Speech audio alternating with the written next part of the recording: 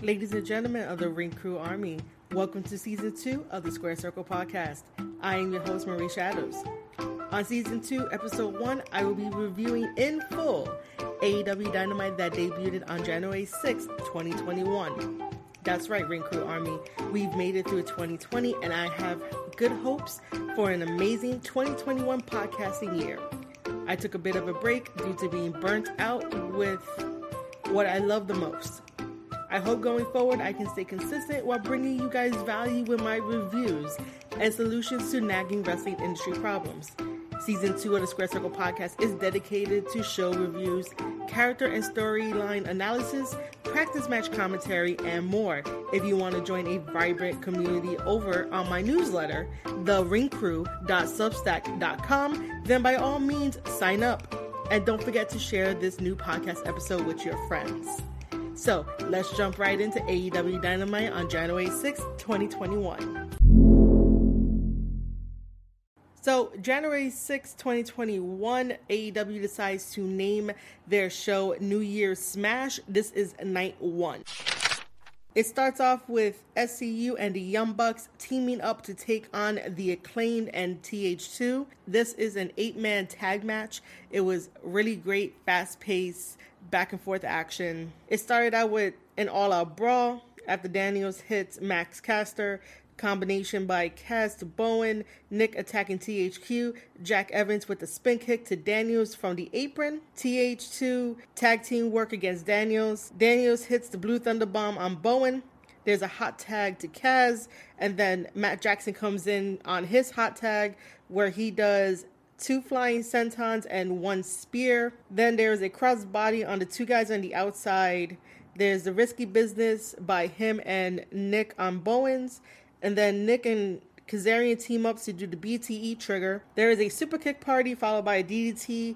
That DDT is on Jack Evans. And then the best Meltzer driver, which Daniels sort of does and helps out Matt. So what happened was that I guess it was a little bit of a botch, if I want to say it on this podcast, where Nick was about to do it, but he lost his footing, so he decided to turn around and do a crossbody on the guys on the outside, and then Christopher Daniels went up to the top rope, did his best moonsault ever, while Matt Jackson had his opponent in the position for the Meltzer driver, and bam, that's how we got the best Meltzer driver ever. After that, SCU picked up the victory for their team with the Young Bucks in this 8-man tag match, which is very good to start off AEW Dynamite. Kazarian grabbed the mic, mentioning how last week he gave Daniels the ultimatum as them as a team. If they lost one more time, they would no longer be a tag team. However,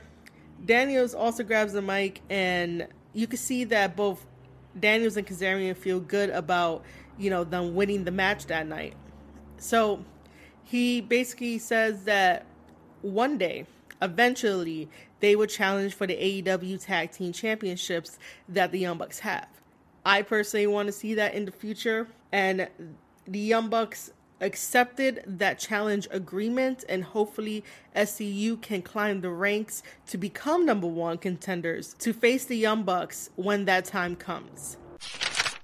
After that, we get Moxley coming out into the ring. He cuts a promo on Kenny Omega. Everyone thinks that he'll be upset after what happened on December 2nd, where Jon Moxley lost the AEW Championship to Kenny Omega with slight interference. So the one line that I took from his promo is, "You crossed the wrong guy."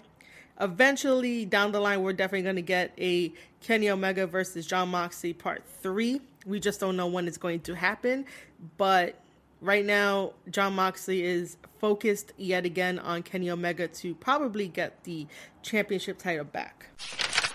After that, we have a backstage interview. Dasha is interviewing Orange Cassidy and Chuck Taylor. Trent is out with a torn pectoral muscle, meaning one of the muscles in his chest basically is torn. So he's going to be out for a while. So as Dasha interviews Orange Cassidy and Chuck Taylor, in comes Miro and Kip, and they start talking about young boys. And basically a young boy in the business is that someone goes around with their mentor and carries their bags for them, does this for them, does that for them. Basically a young boy.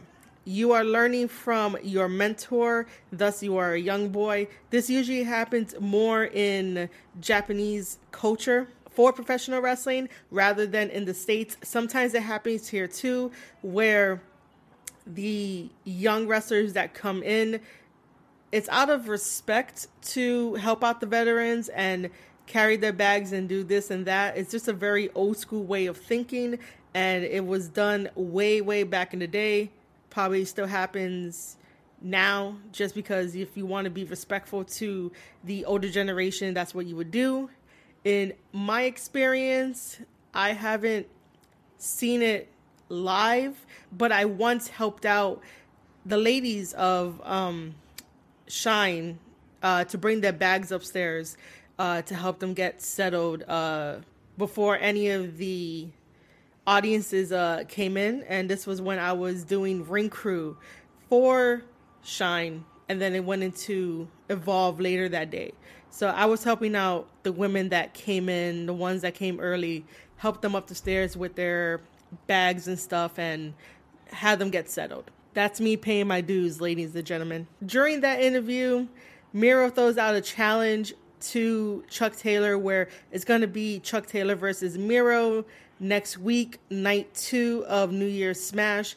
And Miro decided to add a stipulation to it. If Chuck Taylor loses to Miro, Chuck Taylor becomes the young boy to Miro until after Kip and Penelope's wedding. After that, we get Hager versus Wardlow. This is a straight up wrestling match with 2 big men. All I have here is Wardlow does a senton to Hager. Hager with the triangle choke. There's a second rope triangle choke. However, Wardlow drops down. This allows Wardlow to get the upper hand because now Jake Hager is stunned and staggered, and that sets him up for Wardlow to easily give him the F10 to pick up the victory. I was surprised that they had Jake Hager put over Wardlow. Wardlow is super talented. He has a really nice look to him. I just really think he needs a better finisher. He does not need the F10, which is similar to the F5 that Brock Lesnar does. I understand if you're a big guy and trying to market him as the next Lesnar, but it just doesn't work. He would need to find his own identity in the world of professional wrestling, and that's what I want all wrestlers to do, is to find their own identity and stick with it. As for Wardlow, I wouldn't know what other big man move to give him because every big man move has been done. Maybe if he does a submission move, it'll be a little bit different. It'll be something fresh because all of that weight that he has on him can definitely have you tap out depending on what it is. If it's a move where it kind of restricts your breathing a little bit, you could definitely tap out for that. He could get the victory from there. If it's a move that hurts your side or something, he could get a victory from there. However, if he does choose to do a submission move, he needs to work on the body part to help weaken that body part and therefore help him pick up the victory faster. I don't think having the F10 does anything for him. Him doing the senton from the top rope, even though I really think that's a swanton. It was more a swanton. As a big guy, you don't really need to do top rope moves if you're not thoroughly comfortable with it. And then it looks kind of weird because big guys with all that muscle looks weird flying through the air. But sometimes it can catch you off guard and you could be like, oh my God, that was great. There's certain times where it's necessary. In this match, I don't think it was necessary because it just didn't feel right. This match is mainly a wrestling match, but I'm glad that Wardlow has no fear in the ring and he's able to show us what he really has and all the potential he has. It's just that there's some guidance that needs to happen of changing his finisher. And I think he will be okay. As for everything else, he has it. I just don't think the F10 as a finisher, which is just a rotation in throwing the guy, does anything substantial. Sure, it can knock out your opponent and stuff, but why would you want to be compared to another wrestler when you can carve your own identity and have something new and fresh to introduce as being a big guy? Because big guys do the same moves over and over and over. Why not do a submission move? And as your wrestling base, work on the body part that you need to weaken in order to get the victory. After that, we have the Team Taz and Darby weigh-in. Darby Allin is the TNT champion, and he will be defending that championship against Brian Cage, who holds the FTW championship out of Taz's team. Now, I don't know why the TNT championship is on the line and not the FTW championship as well. Both of those championships should be on the line, and whatever happens, happens.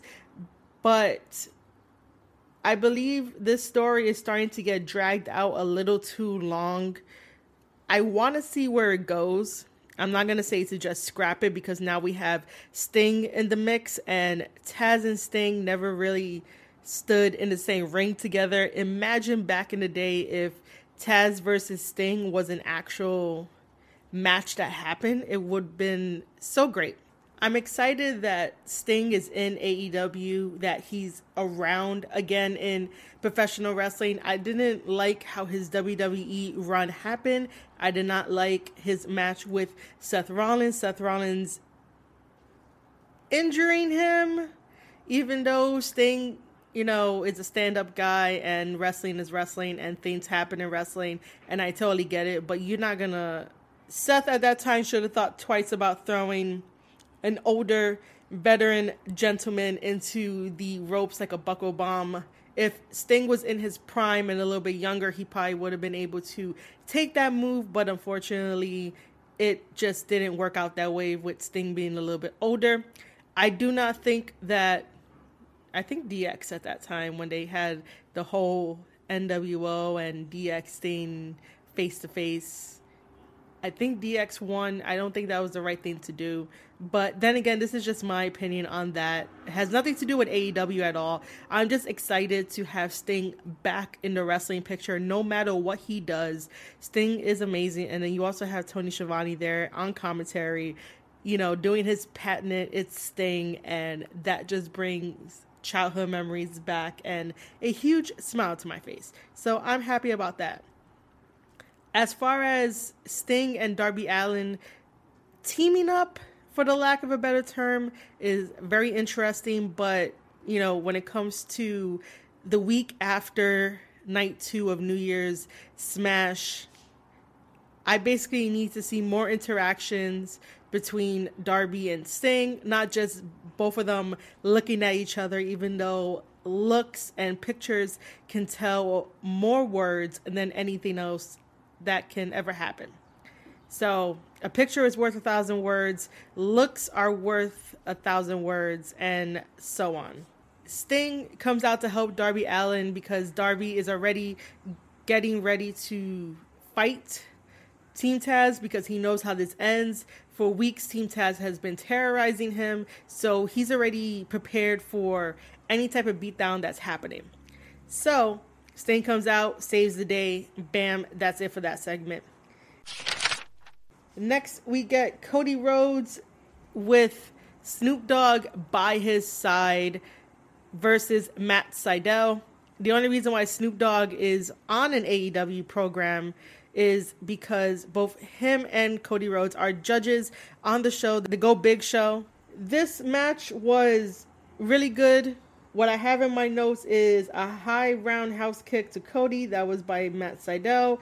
Running drop kick in the corner. Meteora move to Cody. That was from Matt Sydal. Cody accidentally hits Serpentico. Chop exchange. Cody gets the knees up on Sydal. Second rope. Front face splash. And then Cody Rhodes does the crossroads 2 times on Matt Sydal to pick up the victory. After that, we have the women's match, which is Abaddon versus Shida. Shida is still our AEW women's champion. I am still waiting for someone to take the belt off her. I don't think she has a unique run, but then again, this is one of the weakest aspects of AEW, is that the women and the women's title are sort of like an afterthought, and I get it. It's AEW Dynamite. You have 2 hours, technically an hour and a half, give or take the commercials that you have to put because you're on cable television, you're on TNT. So sometimes, depending on how you book AEW, the women may get the short end of the stick. You know, there's just tiny little fixes that can be done to help out the women. And, you know, you don't have to show all women on the match card. Like, you know, I know you can't fit in everybody, but you can utilize BTE, you could utilize Sammy's vlog, or you can utilize any other vlogs that these women want to do to show a different aspect, to show a different angle, to create some content and put it up on the internet, so that way they're not forgotten, and so that way we know that they're still with the company, and that eventually feuds and stories can be created from the content that they put up. If you guys pay attention to Twitter 24/7, there are some women from the AEW roster that put up really good promos that promotes their matches, and this is a plus. Just recently, Alex Gracia created some video content that she put up on Twitter promoting her match against Kylan Kane, and Kylan Kane came back with a response of her own to promote their match, and I thought that was beautiful, where these women took the time out of their day just to create a 5-10 second, maybe a minute video explaining why you, as the viewer and the fan of women's professional wrestling who loves to watch wrestling, can tune in on AEW Dark to go watch them. The more times that you watch the women, the more that they will be on AEW Dynamite, and I don't understand why people don't follow this simple logic. The more you watch the women, the more you support the women, the more you talk about the women, eventually things will start happening. It won't happen overnight, and it won't happen within the week, but everyone can make tiny little strides to make it happen and make it a reality, that we could at least get 2 different types of women's segments on AEW Dynamite. That does not mean that the men matches should be cut short or be cut off. There should be an equal balance between men and women matches and men and women segments, but not completely take off the men matches just to please the vocal people on Twitter who just don't want to see male matches, but yet then we'll say, oh, well, this guy is sexy and I want to see his matches. Like, there needs to be a balance. That's all I'm saying. There needs to be a balance between all the segments. I honestly believe in AEW to bring the women to where they need to be. They just need to focus on it. And like I said in the previous podcast in 2020, I am here. I have a lot of time on my hands, and I do not mind being the face of the women's division in terms of booking and guiding and making sure that these women have a voice, these women have little avenues to explore, meaning that if they're not booked for AEW Dynamite, maybe on AEW Dark, other than having a wrestling match, they can start up a angle with somebody else, be on the waiting room and mess around with Britt Baker, or on the sidelines, you know, start a vlog for them, like how BTE started, and it was just a vlog of the wrestlers going from town to town to town. We could definitely have something similar for the women, where, you know, they talk about their training and their regimen and what they hope to gain, what they need to work on, and cutting promos and all this kind of stuff. I have no problem doing that. It's just a matter of you guys giving me all the support in the world to make sure that AEW knows that I am here and I am for AEW, and I do not mind working with them. I'd rather work with them than WWE. Yes, that's right, ladies and gentlemen. If you are new to this podcast, if you are new to hearing my voice and hearing the Square Circle podcast, I used to work for WWE. I no longer work for WWE, and my new goal is to work for AEW in 2021. just to help out the women, because I do know that the EVPs are probably stressed out. So if you guys need the extra help, I am here, and I have lots and lots of ideas that I would like to talk over DMs. And yes, I know I'm putting myself over and not talking about any of the matches, but the AEW women's division gets me so passionate that I will go off on these little tangents, because I want to see the women succeed as much as the men succeed. I only aim to have an equal ground between both sexes. It won't be one sex has priority over the other one because of some stupid bullshit. No, it is both of them working as equals, working as telling unique stories. If I get so passionate about the men's storytelling, I need to get passionate about the women's storytelling. And I could tell you one thing, that in the Abaddon versus Shida match, a lot of things were missed only because there could have been a deeper story in this. Abaddon is unlike any other female competitor out there and male competitor out there. She is a living zombie. She haunts your dreams, and she will definitely bite you, and she has this magnificent presence. So imagine if Abaddon did win the AEW Women's Championship title, which, by the way, spoiler alert, I didn't get to my notes, but she does not win off of Shida. Shida retains the title. But if Abaddon did win, imagine the presence that she would have backstage. One thing, it would be Halloween 24/7 in AEW for 2021. And I don't know why you guys didn't want to go with that. It would have been super fun. You guys could have did lots of different angles, lots of different skits. It could have been previewed on BTE, Sammy's vlog, or just make a whole new vlog. You see where I'm going with this? So AEW could have had content for 2021 and not worry about, oh, what are we going to do next? If Abaddon would have been champion, they would have had so much content for 2021 that the women would have been fine. The women would have interacted with Abaddon at every which point you could think of, due to skits, promos, just weird things happening because she's champion, and the women are trying to figure out, do I maybe align myself with Abaddon because people are scared of her and she could be an insurance policy for them, and then later on try to have a match with her but then lose because Abaddon is like, you know, I knew that you were going to try to take the title from me and that's not going to happen. You know, the women can band together to see how they can defeat this entity that they have roaming around the hallways.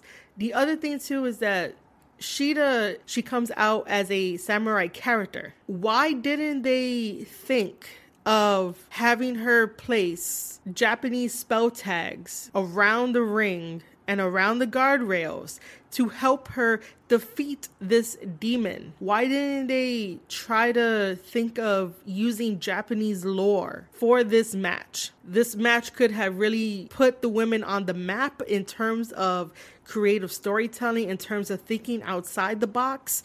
And it could have worked. What I had originally liked is if this match went to a draw, because it can extend the story and then we could get so deep into Japanese lore, demon lore, zombie lore, and have fun cinematic matches with them. It would be fun. But we went the route of, let's have an ordinary title match. Weeks prior, Abaddon had bit Shida in the neck, which was very interesting, which I liked. And that's why I had mentioned that their match should end in a draw to bring out this story. Now that Abaddon got the loss and Shida retains the title, what is next? Who is there else to face Shida that is quote unquote TV ready? They didn't set up any other angle after that match, which is a loss. But, you know, I hope that in the future, AEW can think outside the box with the women and dive more into cinematic matches when it comes to Shida versus whoever else and Abaddon versus whoever else. As much as we want professional wrestling sometimes to really escape from things, it's cool to dive into the fantasy world and build from there. Matt Hardy has made a huge living off of the broken gimmick that he does and all the other characters that he has invested his time into. And that's all I'm asking from AEW, is to invest their time and their thoughts and their resources into creating wonderful women matches that don't necessarily have to be all wrestling, but it can definitely take us on a journey to try to understand their characters on a deeper level. Because I don't really understand Abaddon well. I understand the outside of Abaddon, meaning that she is a living dead girl. She is a zombie. She will bite you. She will scream at you. She will fight tooth and nail to get what she wants. I get that. But is there any other layers underneath all that can bring the character full circle, can bring the character great? Like, we all cheer and love Bray Wyatt and The Fiend, and The Fiend has so many layers, and he's doing the Firefly Funhouse and all that, and we all attract to that because that's really cool. Why can't Abaddon have the same? And this is where, again, I'm going to offer my services to AEW, and if you guys are listening to this podcast, make sure to share it so that way they know. Simple enough. I'm here to help out the women's division to think on a higher level, to get them over, because the men are clearly over and the men are very creative. The women are just stuck in a box, and I want to open that box and have them have so many different avenues for them to have fun with, because not everything has to be a wrestling match. Cinematic matches are really a great spectacle to watch, and you can have fun watching it. Stadium Stampede is still one of my favorite cinematic matches that AEW has done. It was really great. So, why can't the women have it? The women did have it with Britt Baker versus Big Swole in the tooth and nail cinematic match, but that could have been done a little bit better. For what we got, it was great. I just think that more cinematic matches should definitely test the waters on how creative professional wrestling truly is. Because professional wrestling is not just wrestling. It's everything. It's creativity. It's thinking. It's writing. It's everything in this world that brings us together on a creative standpoint, and where it can help us evolve into better human beings because we understand the stories behind it, and all we want to do is just talk about how great these stories make us feel. And AEW is all about having you feel a certain type of way when you watch these matches. You're not going to talk with your friends about, hey, this wrestler did a headlock, an arm drag, a hip toss, another headlock, pushed them off into the ropes. They did the shoulder tackle thing, and then they did it again to a drop down, and then they jumped over it, hit the ropes, and then another hip toss. We're not really going to talk about professional wrestling in that manner unless we have two technical wrestlers, and while they're doing that sequence, they're also telling a story about who's stronger, who's smarter, and who could adapt more. See, those are the matches that I love, and I could definitely break those matches down, and just even thinking about it is getting me excited. But back to the point of AEW makes you feel in their matches. So when it comes to the women's side of AEW, I want to feel the same way that I feel watching Kenny Omega, the Young Bucks, Hangman Adam Page, the Dark Order. I want to feel the same way, meaning happiness and being in awe and being inspired by the story that they're telling inside the ring. I want to feel the same way that I feel with these women matches, whether they are regular matches or cinematic matches. I could tell you one thing for sure. Thunder Rosa is the only woman to make me feel as excited about watching professional wrestling as when I was telling you that simple little sequence a couple seconds ago. she makes me feel very excited to watch women's wrestling because she gets it. Everything that she does, you can feel it, you can see it. She takes this seriously. I'm not saying that no one else takes it seriously, but there's a difference in level and sportsmanship and just wrestling prowess that, can get me excited. All I'm saying is that the women need to come out of the box that they've been put in. And again, I am here for that. I have ideas for the women, and I would definitely love to be part of the women's team to help elevate them to the best of their ability and to make sure that they're thinking the big picture rather than just the small picture and what can happen at that very moment. If you have it done that way, then you're always going to be asking the question of what's next? What's next? What do I do next? I don't know what to do next. If you plan it out to where you have enough content and you're able to give the fans something every week, then you'll be okay. You don't have to worry about the what's next. You could definitely focus on the what's next and create more content, but you don't have to frantically every single time be like, hey, what's next? What do I got to do? By the way, Shida ends that match with a knee strike, and she ends up picking up the victory. I do appreciate, though, that Abaddon dragged Shida underneath the ring and bit her, and that was really great. And now we get to the main event of AEW Dynamite. It is the AEW World Champion Kenny Omega taking on Rey Fenix. This match is set for a 60-minute time limit. This match was beautiful. Beautiful. Rey Fenix is one of the best wrestlers to watch in the ring. He is super athletic, and I really do enjoy the innovative moves that he does. Luckily, he does not do it every single time, so there is a special awe to it. So I love watching that. So let me just go through my notes. There is a jump up Hurricanrana to Phoenix that was done by Kenny Omega. Then Phoenix returns with his own answer to Kenny Omega's Hurricanrana with one of his own. There's a chop exchange. Then Kenny smashes Phoenix's lower back into the barricade. Snapdragon suplex to Phoenix. Phoenix jumps over the guardrail and Kenny countered it with a Snapdragon suplex. Kenny slams Phoenix back on the apron and the guardrail. Then Kenny does the Kintaro Crusher. There's a backbreaker to Phoenix. There's the double springboard dropkick that Rey Fenix does, and it is so beautiful. There's the dive senton to Kenny from Phoenix. A flipping German suplex from Phoenix to Kenny. Phoenix then decides to do a double stomp to Kenny's back. Kenny then decides to do a V-trigger to Phoenix. Phoenix does a kip up and a super kick to Kenny. That combination was beautiful. Sometimes people on the internet will say that AEW guys do not sell.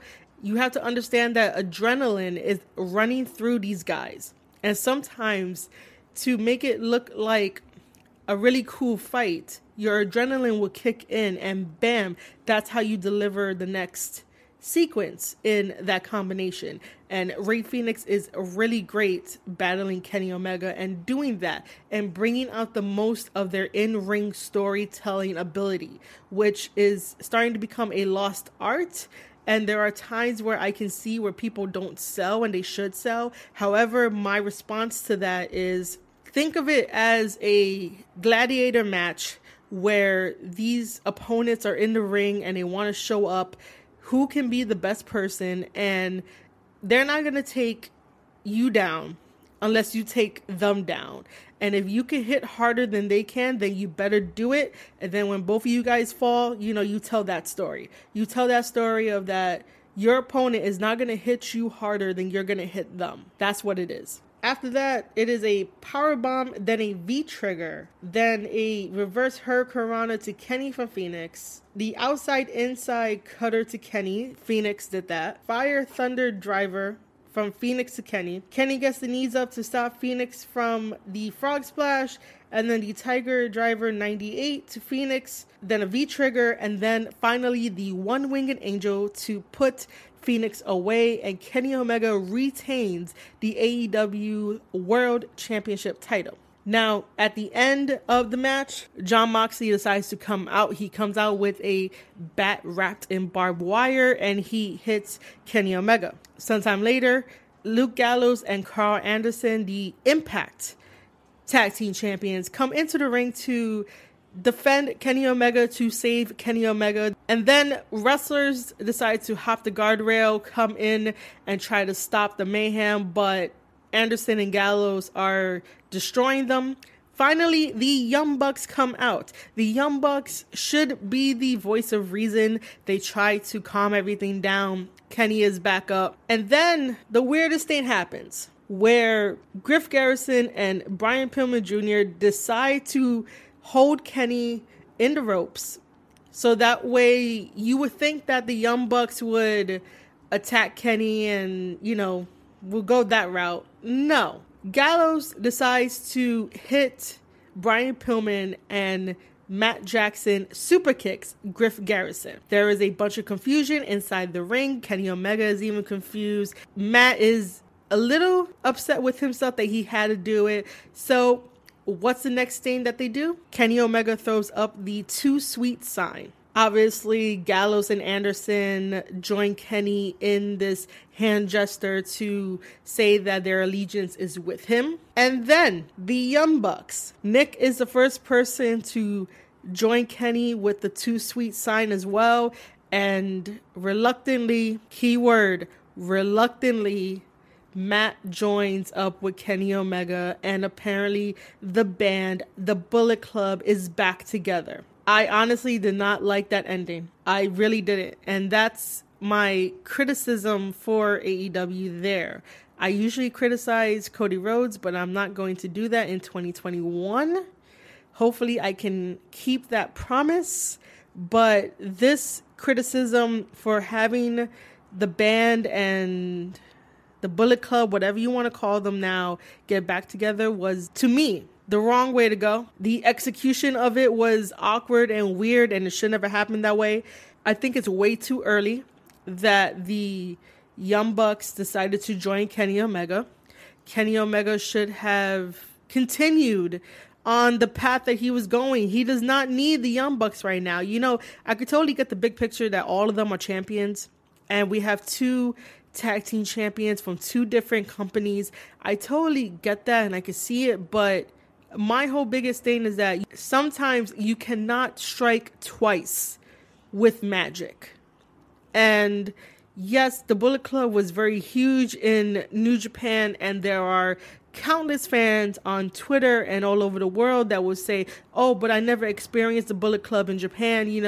What's so great about the Bullet Club? So bam, you want to bring it to the States. You want to bring it to a national stage like TNT. Every week people get to see it unfold. Even in Impact, you get to see it unfold. So, I get it. You do fan service for people to experience the Bullet Club that had never experienced it before. However, when the split happened for the Bullet Club, when Cody Rhodes was once the leader of the Bullet Club, when he was in Ring of Honor, that happened. But that Bullet Club was just not as great as anything, and Cody Rhodes is not a leader to lead the Bullet Club. So that was a really bad decision to have Cody as a leader. Regardless of that, the Young Bucks and Hangman was with that side of the Bullet Club, the United States Bullet Club, while Kenny and the rest of the guys were still in New Japan Pro Wrestling doing the Bullet Club over there. And by the way, New Japan Pro Wrestling does own the name of the Bullet Club. They trademark it. Do not tell any other wrestling fan that they do not. The Bullet Club is trademarked by New Japan Pro Wrestling. Anyway, back to AEW Dynamite's Bullet Club. I just think that it was bad timing. It was the wrong way to go. I want to see how it plays out.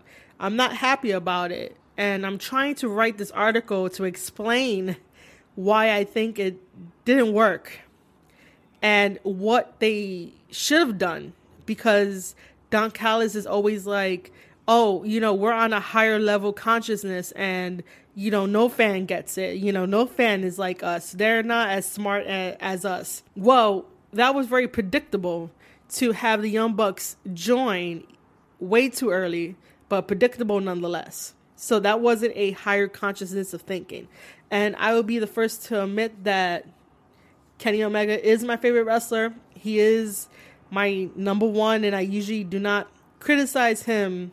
Well, I really don't criticize him. I praise him because he is a very smart man, and he has told a lot of stories in the business, and I love his way of storytelling. And Don Callis has a way of talking where I enjoy it and I want to learn more, and I get where he's coming from. But in this particular instance, was not a higher level consciousness of thinking to get people off their guard in what they know as professional wrestling. So yeah, it was just not the right time, definitely misplaced, but we can't really do anything about it now. But going forward, we could definitely try to improve it. I just don't think that the Young Bucks needed to join up with Kenny at that moment, only because now you have the EVPs doing what they want, and Matt Jackson, by him kicking Griff Garrison, just alienated all the roster. So how is the roster going to be able to trust you now and your judgment about anything if you're willing to kick Griff and anyone else? This is where the battle line was drawn, when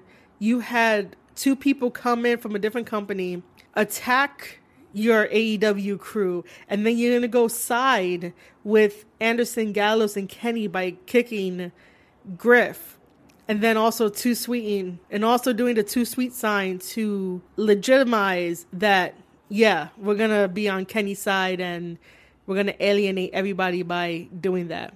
So now you have to think about who's going to save AEW from this mess. It might as well be Cody leading the charge, but Cody's been in so many different feuds, and I don't know if that'll be the right choice. My choice to save AEW from this wild mess will be Hangman Adam Page. Hangman Adam Page needs his redemption story, and 2021 should be his redemption story in long-term storytelling, and also take the belt off of Kenny Omega when it comes to the year ending. So that way it could be a fulfillment.